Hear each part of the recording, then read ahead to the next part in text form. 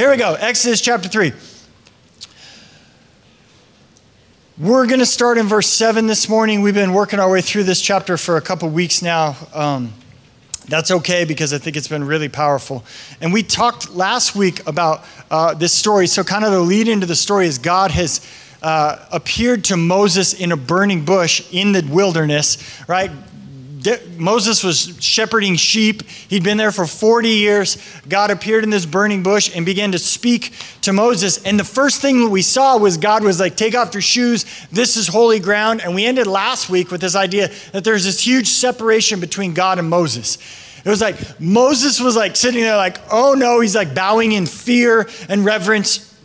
And there was this idea that there was like a depth and a greatness to God that you would never understand until you recognize that there's a huge separation. And actually, there's a huge freedom and life-giving understanding of knowing that there is a God and you are not him.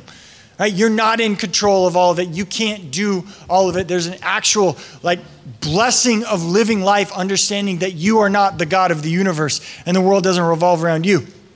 And so we talked about last week how that's kind of hardwired into us. And even if you don't believe in God, like there's kind of an understanding, like when you stand and look at this wonderful sunset, or you stand on a mountaintop, or you look at the Grand Canyon, or you watch the ocean waves crash on huge cliffs or something like that, there's this magnitude of what's happening in front of you that makes you feel really small. And there's this huge separation between the two. Like, I'm small, that thing's huge and wonderful and grand and awesome, and it feels right and wonderful and life-giving all at the same time. And in some sense, that's what worship is. It's the recognition and celebration of the separation between you and God.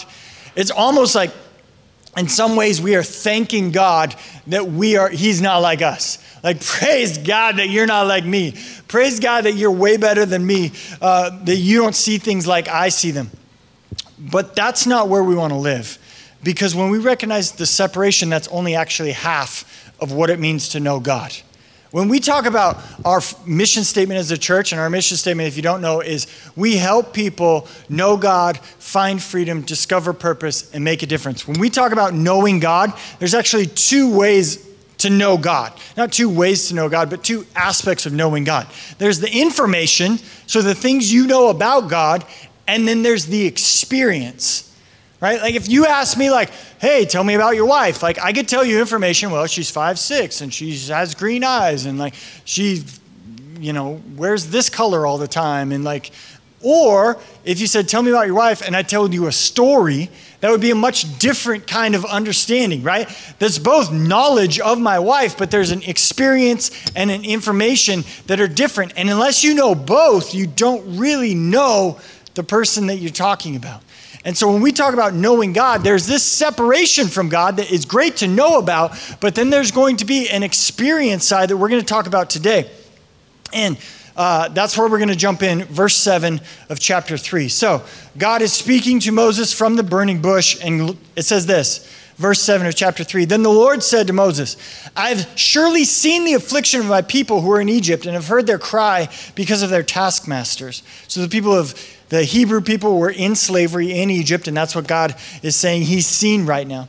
He says, I know their sufferings, verse 8, and I have come down to deliver them out of the hand of the Egyptians and to bring them up out of that land into a good and broad land, a land flowing with milk and honey, to the place of the Canaanites, the Hittites, the Amorites, the Perizzites, the Hivites, and the Jebusites. And now, behold, the cry of the people of Israel has come to me. And I have also seen the oppression with which the Egyptians oppressed them.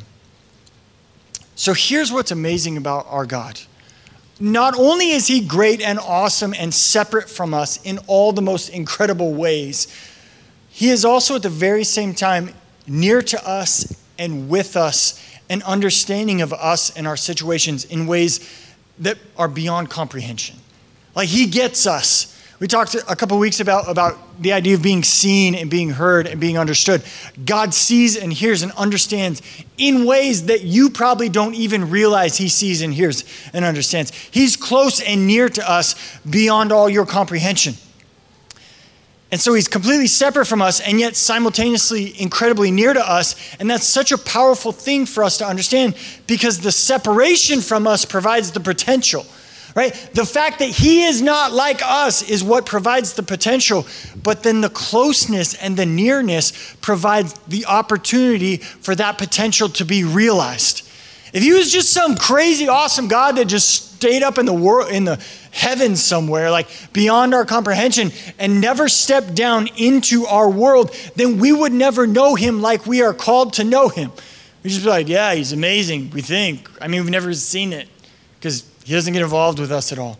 But not only is he great and awesome, but he is close and near and steps into the things in your life that provide the opportunity for that realized potential. When we combine the two things, the potential of an awesome God with the nearness of a God who knows and loves you, then you begin to understand what it actually means to be the people of God. When you know the things that you know about God, when you know the information about God, and then you walk through life with him and you experience him coming through in the ways that he promises to come through, then you actually start to know God. We've all been there where we're like talking to somebody and they mention a person's name and they're like, oh, you know them? And you're like, and you hesitate, right? Because you've maybe heard of them, or you just met them one time, or you've just heard their name, or maybe you had an interaction with them that wasn't super positive and you don't want to be unfair. So you're like, well, I've met them once. And I think a lot of people live that way with God. Like, yeah, I know about God. Yeah, I know.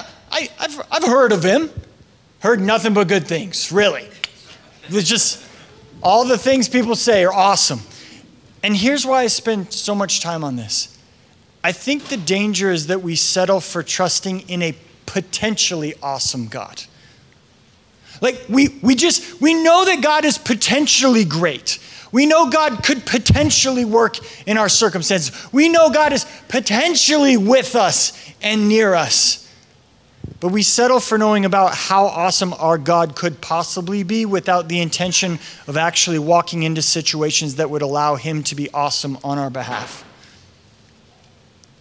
We settle for knowing about God instead of having an actual relationship with him, and we build our lives intending to never put ourselves in situations where God would have to prove himself awesome. Like, if you think about all the things that we see of God doing in this story so far, we would avoid those at all costs. Like, oh, there's no freedom. Oh, there's political oppression. Oh, there's difficulty. Oh, there's consequence of death. Oh, there's 40 years in the desert where it doesn't feel like you're doing anything. All the self-help books, all the culture, all the American way of doing life would avoid all of these things. Right? We'd be like, nope, don't want that. Nope, let's set ourselves up so we don't have to spend 40 years anywhere that isn't accomplishing something.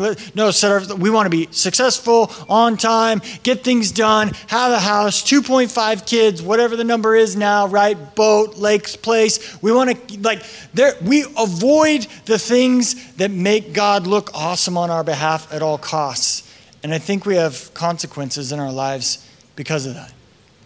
I'll give you an example. When I was a kid, my parents were divorced. So my mom lived here in Spokane and my dad lived kind of out by Lake Pend Oreille at the end of this super long, windy, narrow dirt road.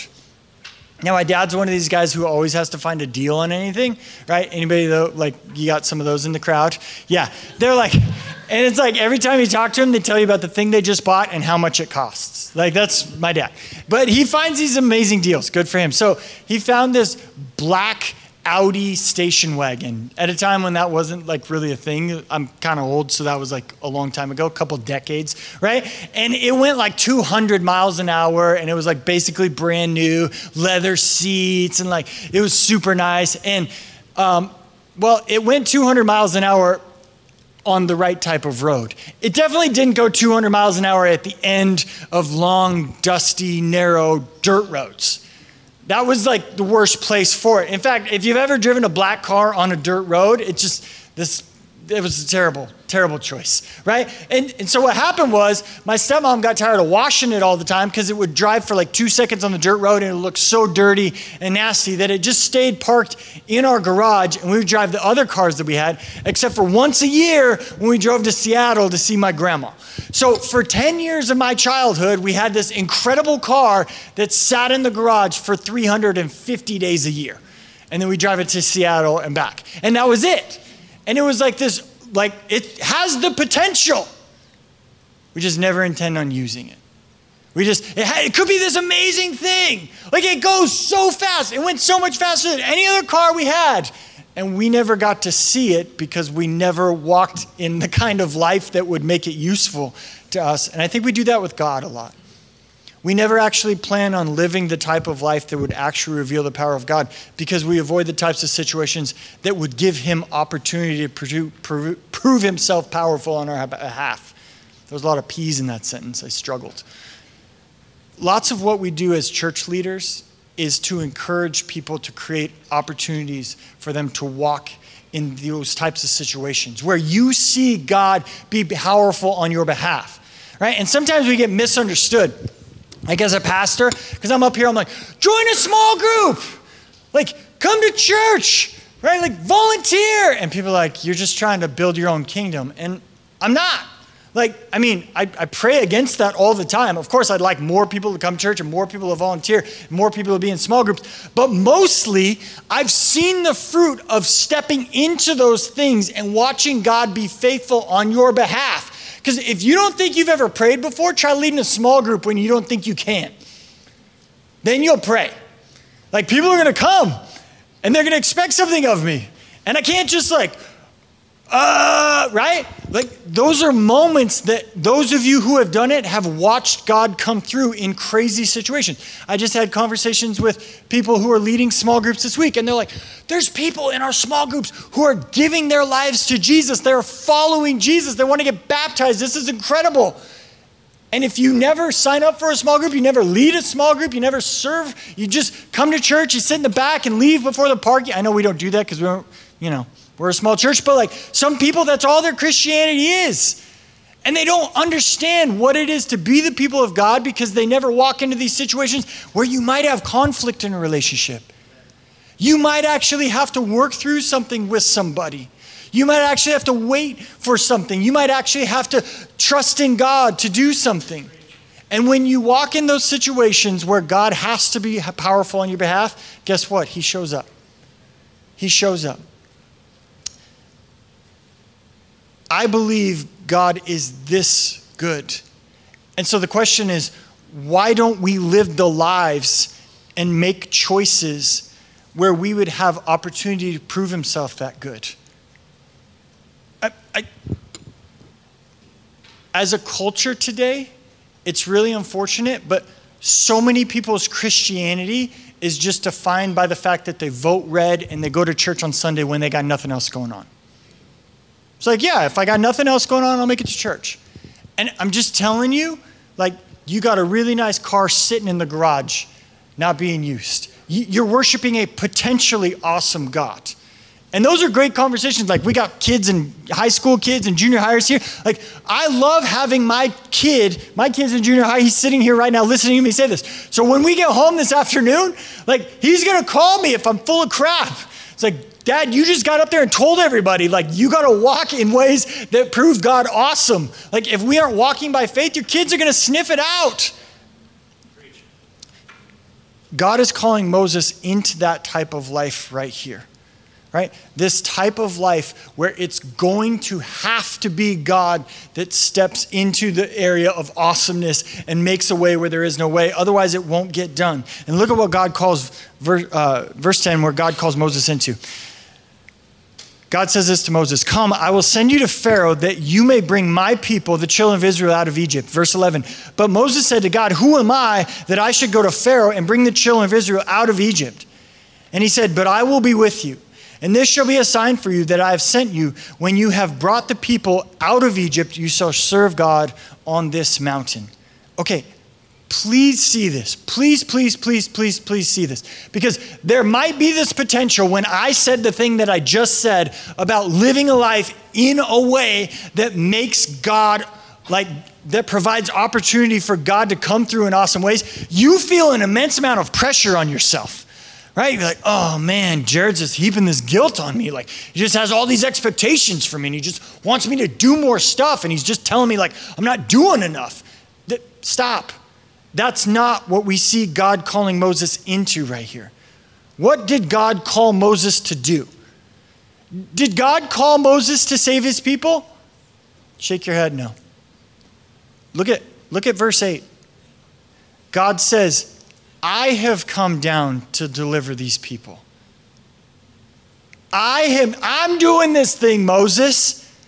I have come down to deliver these people, to bring them out of slavery, bring them into a promised land. So this is something God is already doing. This is something God says he is already doing. So the call on Moses' life is not to do anything, but to join God in what God is already doing. Somebody say amen. Right? Like this is not, hey, Moses, I got stuff you need to do and you're slacking. No, God's like, Moses, I'm doing this thing. Would you like to be a part? That's the invitation of God, right? God is doing something in this season, in this time, in this place, and God is calling Moses to be, it's like God's like, hey, Moses, you want to be involved? You want to know me in a way you've never known me before? You want to know when you read faithful and true and never leave you or forsake you? You want to know that verse in a whole new way? Come be a part of this thing that I'm doing. Every time God ever calls anyone to do anything, he's calling us to join him in what he's already doing. Please don't forget that. He's not calling you to go Lone Ranger all by yourself. God is a terrible delegator. In fact, God doesn't delegate. He doesn't delegate anything because he's omnipotent and omnipresent, right? So he doesn't need to delegate. But he does call you into joining him and doing the thing that he's already doing in the world. Now, Moses, interestingly, clearly hears the call of God. There's not a misunderstanding about what it is God is calling him to do. But Moses hears the call of God, and Moses says what? He says, who am I? Why does Moses say that? Translation, Moses saying, I don't think I could do it. That's what he's saying, right? That's why you say, who am I? Like, God's like, come be a part of this. And Moses is like, I don't think I could do it. I don't think this is me. Right? I got stuff going on. It's a busy season for us. We got a lot, and it's not good timing, God, right? That's what Moses is saying.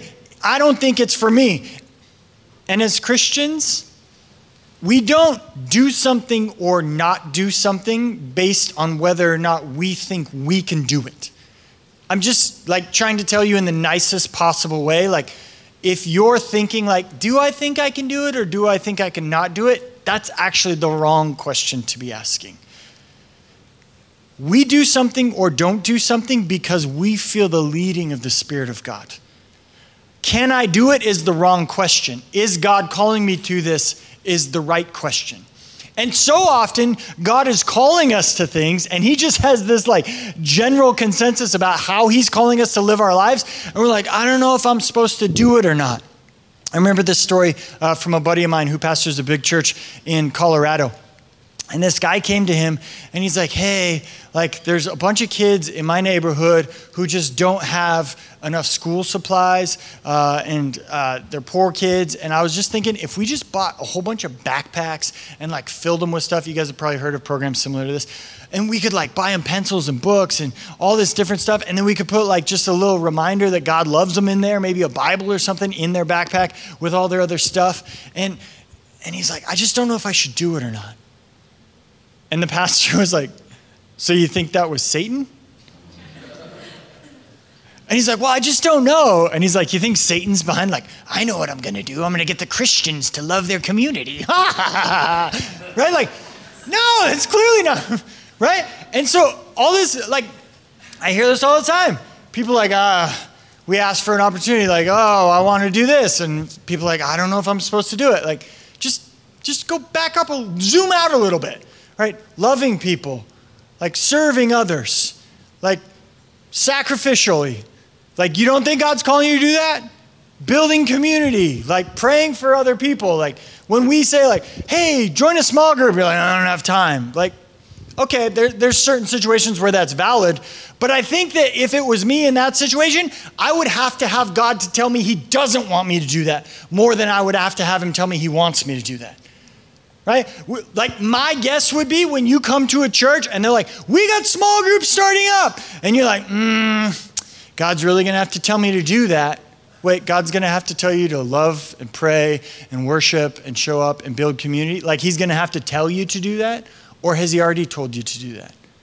right? So those are the situations. And again, please don't hear me that like I'm heaping burdens upon you and like having expectations for you that you're not meeting. I'm just saying there is a potential that you live your life as if God could be awesome.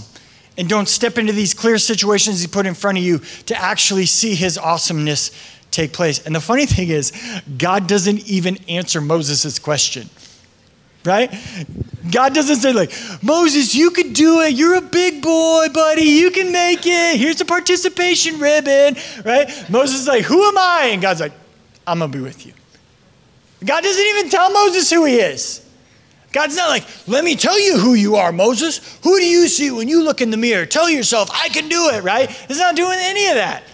All God says is, I'm going to be with you, Moses. The people of God are not the people of God because of their own qualifications. We don't do the things we do for God because we think we can do them. It's the power and calling of God that make the people of God the people of God. And look at what happens.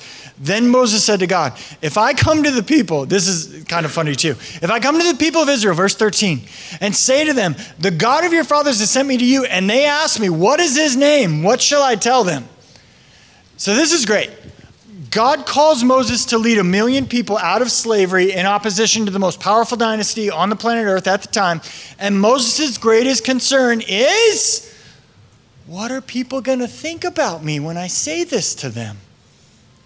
Right? That's what his root concern is. He's like, I'm worried when I go back to the people and I say, hey, God came to me in a bush and we're supposed to leave, that they're not going to listen to me. Like, I'm worried about what I'm going to tell these people. I'm worried about what they're going to think of me. Isn't that funny? Well, it's kind of funny. It's kind of sad at the same time because it's what most of us are worried about all the time, isn't it? What other people think of us. We're really concerned about what people are going to say. Moses is already assuming that the people won't listen to him and won't do what he said. And he's like, when they don't listen to me, I'm scared that they're going to not accept, well, there was a bush out there that was on fire and it told me to come. And so I would like to have a little bit more weight behind the thing that I'm saying so that they will think more highly of me. They will listen to me. And this is actually so helpful for me. Moses is not Superman. Right? Moses was not born for this. Moses didn't have like some supernatural gifting where he was like, I always knew from the moment I set foot on this earth that I was born to do this. Like, that's not Moses. Moses is like, actually, I don't think I could do this. I don't think I could ever do that. I don't think they're going to listen to me. I'm a little worried about what they're going to think of me, to be honest, God. So when you feel that same call of God on your heart and your fears come up like this, I don't know if I could teach a kids class in children's ministry. I don't know if I could sing on stage, right? I don't know if I could run the sound. What if it feeds back and everybody looks at me, right? Like, good, you're in the same boat as Moses, right? I don't know, you'd be a missionary across the world at some Asian country where they don't even allow Christians to move in. Like, I don't know if I could do that. Good, you're on the same page as Moses. These are the types of people God uses. It's actually really refreshing that Moses had some people pleaser in him, right? There was weaknesses in Moses. He wasn't some emotionless robot that didn't have any fears or concerns about this. He actually asked God, what do I do when they question me, when they won't listen to me? And God says this, look at verse 14. God said to Moses, I am who I am. Now, at first glance, this is a little bit weird, right? It's a riddle. I love riddles. No, it's not a riddle. Love you, Donnie. But then, think about what God would have said, or he could have said. He could have said, I am God, but the Egyptians have lots of gods, right? So the Egyptians would be like, join the club. Right? Okay, we got another God, right? The Egyptians had the God of the crops and the God of the moon and the God of the sun and the God of the harvest and blah, blah, blah, blah. Like all these gods, God of the Nile, right? They considered Pharaoh his own God, right? So if God's like, I'm a God too, then they're like, oh, cool, just build another temple, more the merrier. And God is not a God like the Egyptian gods are gods. Like they're not even close. They're not comparable. And it's not even like God is a better version of what they call God. Like we're not working with the same material here. This is something completely different.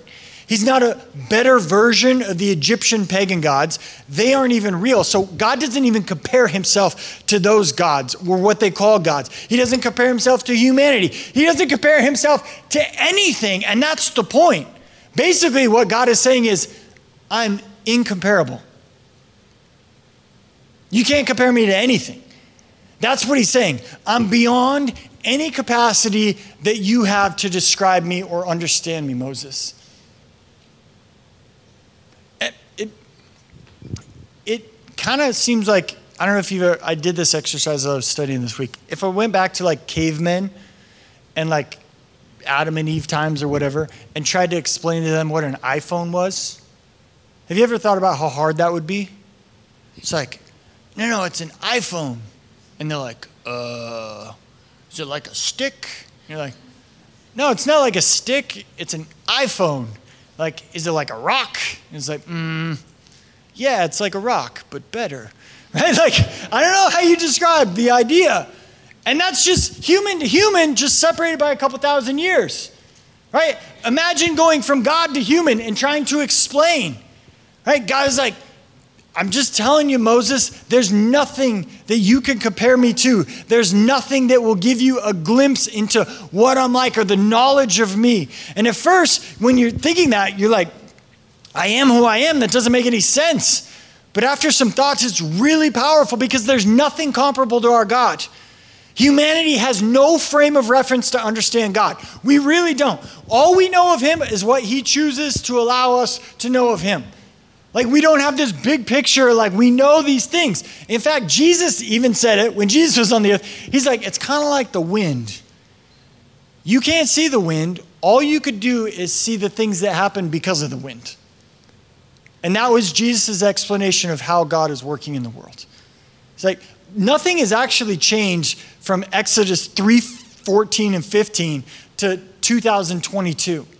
We don't actually know any more about God than we did back then. Like, we don't understand him in ways that Moses never got. Like, he's still so far beyond our understanding. There's almost nothing he can do right now to help us understand.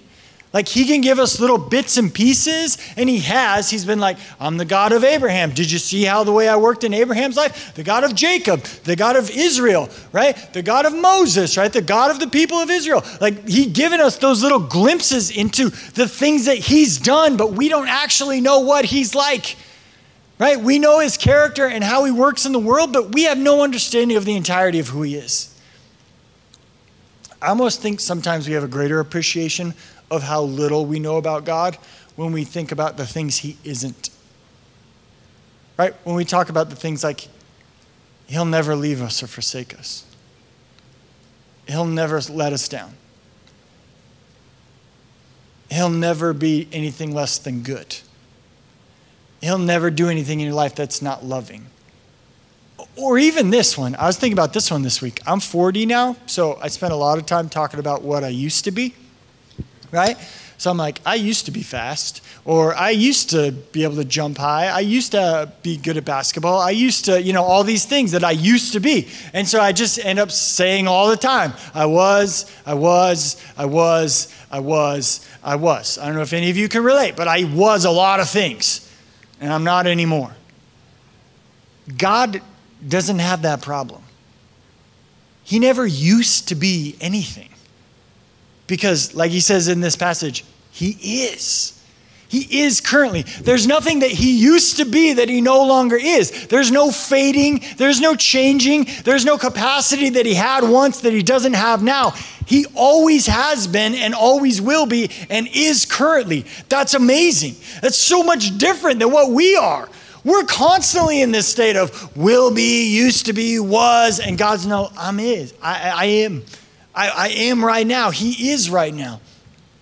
And if your brain is hurting right now, I apologize, but that's kind of to be expected, right? When you're explaining this thing who is incomparable, who is beyond comparison, who is nothing like anything you've ever understood or will ever understand, you would expect that there would be no comparison. And then God says this at the end of verse 14. And he said, say this to the people of Israel, I am has sent me to you. And God also said to Moses, say this to the people of Israel, the Lord, the God of your fathers, the God of Abraham, the God of Isaac, and the God of Jacob has sent me to you.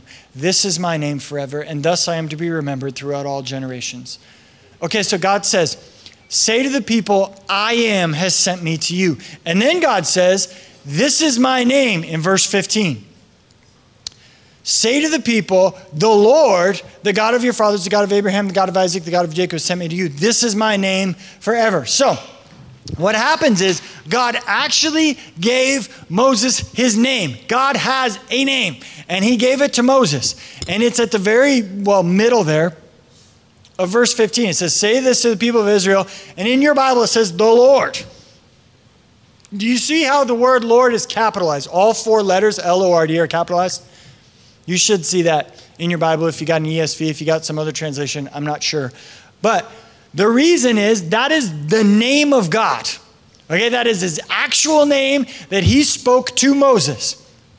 Later on in your Bible, when God gave the Ten Commandments, the second commandment was do not take the Lord's name in vain. And the Jews are really concerned about doing that. So when they wrote the name of the Lord, they left out all the vowels. So every copy of the scripture from that point on, they left out the vowels of the name of God so that even if you were accidentally using it in vain, you wouldn't because you weren't actually saying it. So when you take out the vowels of God's names, you're left with four consonants. It's Yod, He, Vav, He in Hebrew. Transliterated, it's something along the lines of in English like YHVH or YHWH, something like that. But we don't know what the vowels are. We never have, we never will. So we kind of don't actually know what the name of God is. So every time your Bible runs into the name of God, it says the Lord, and it'll capitalize L-O-R-D. So you know that's the actual name of God. Now, people through the generations have come up with their own ideas of how to put the vowels back in, like Jehovah is one of them, Yehovah, Yahweh, but those are all guesses. It's called the Tetragrammaton, right? Just in case you care. Tetra meaning four, right? 4 letters. It's the name of God. And I usually don't do this, but I think this is powerful to understand. If you flip in your Bible over to John chapter 8. So I'm going to give you time to do this. We never do this. I think there's plenty in the passage we usually are in, but John chapter 8. If you have a blue or a white Bible, sorry, I was in Joshua. That's not John. I'll give you the page number as soon as I get there. John chapter 8. Page 522 if you got a blue or a white Bible that we gave you. And we're going to start in verse 56.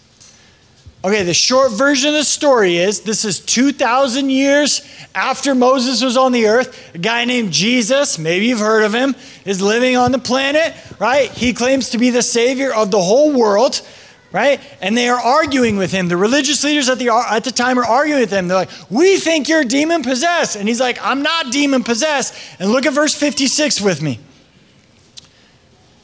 It says this. Your father Abraham rejoiced that he would see my day, and he saw it and was glad. Now, what's the problem with that? Abraham lived over 2,000 years before Jesus was alive. So they don't like that. Verse 57. So the Jews said to him, you are not 50 years old, and you have seen Abraham? And Jesus said, verse 58, truly, truly, I say to you, before Abraham was, I am. So they picked up stones to throw at him, but Jesus hid himself and went into the temple. So draw the comparisons here, right? God appears to Moses in the burning bush, said, I'm the God of Abraham, the God of Isaac, the God of Jacob. I have come to you to lead my people out. When they ask, who sent you? Say, I am that I am. Jesus now is the God-man, God in the flesh. God become a human, is on the planet. And they're like, who are you? And he's like, I was hanging out with Abraham and he loved me. And they're like, you're not even 50. Abraham died 2,000 years ago. And he says, before Abraham was, I am. Use the exact same name, exact same wording. I am that I am. So they did what you normally would do if somebody claimed to be God. They picked up stones to stone him to death because that's blasphemy. But the great thing about that is this. Jesus is telling these people he's God in the flesh. And so all the incredible stuff we just talked about as it related to God, the awesomeness, the power, the potential, the nearness, the understanding, the closeness, Jesus is all those things because Jesus is God who became a man. That's why we follow him. That's why he's worth following. He's not just like, hey, he's got this figured out a little bit better than the rest of us. No, he's separate with all the potential of the God that spoke to Moses out of the burning bush, and he's close and near with all the opportunity that the God who sees and hears and understands you. Now let's get back to Exodus chapter 3. Here's what's awesome about this. God tells Moses his name, and it's connected to this idea that God says he is who he is and has no comparison. And then God says this at the end of chapter 3. This is how I am to be remembered for all generations. So here's what God is saying about himself. I am to be remembered throughout all generations as the one who has no equal. I am to be remembered throughout all generations as the one to whom there is no comparison. Every person who has ever lived on the earth will know God as the incomparable one. Isn't that awesome? There's 80-year-olds and there's 8-year-olds who will know God as the one who has no equal and no comparison. That's incredible to me. Here's what else. It's been going on for thousands of years. This thing where the people of God proclaim him to have no equal. This thing where the people of God proclaim him to be the incomparable one. And it's this cool little part that we get to play in 2022, where we get to gather, we get to be in community, we get to walk by faith, and we get to proclaim to the world that he still has no equal. That's why we're here. It's like we're just this little reminder to the world, to all mankind. He's still got no equal. He's still incomparable. We're just letting y'all know, like he's still doing it. He's still beyond your understanding, incomparable in any other way, no equal on any level. He's still beyond our understanding. He's still working in and through and on behalf of his people. And we still proclaim his goodness. Amen? We're going to finish today there. And then we're going to say next week, like I said, the response to that information that God is who he says he is. So let's go ahead and pray.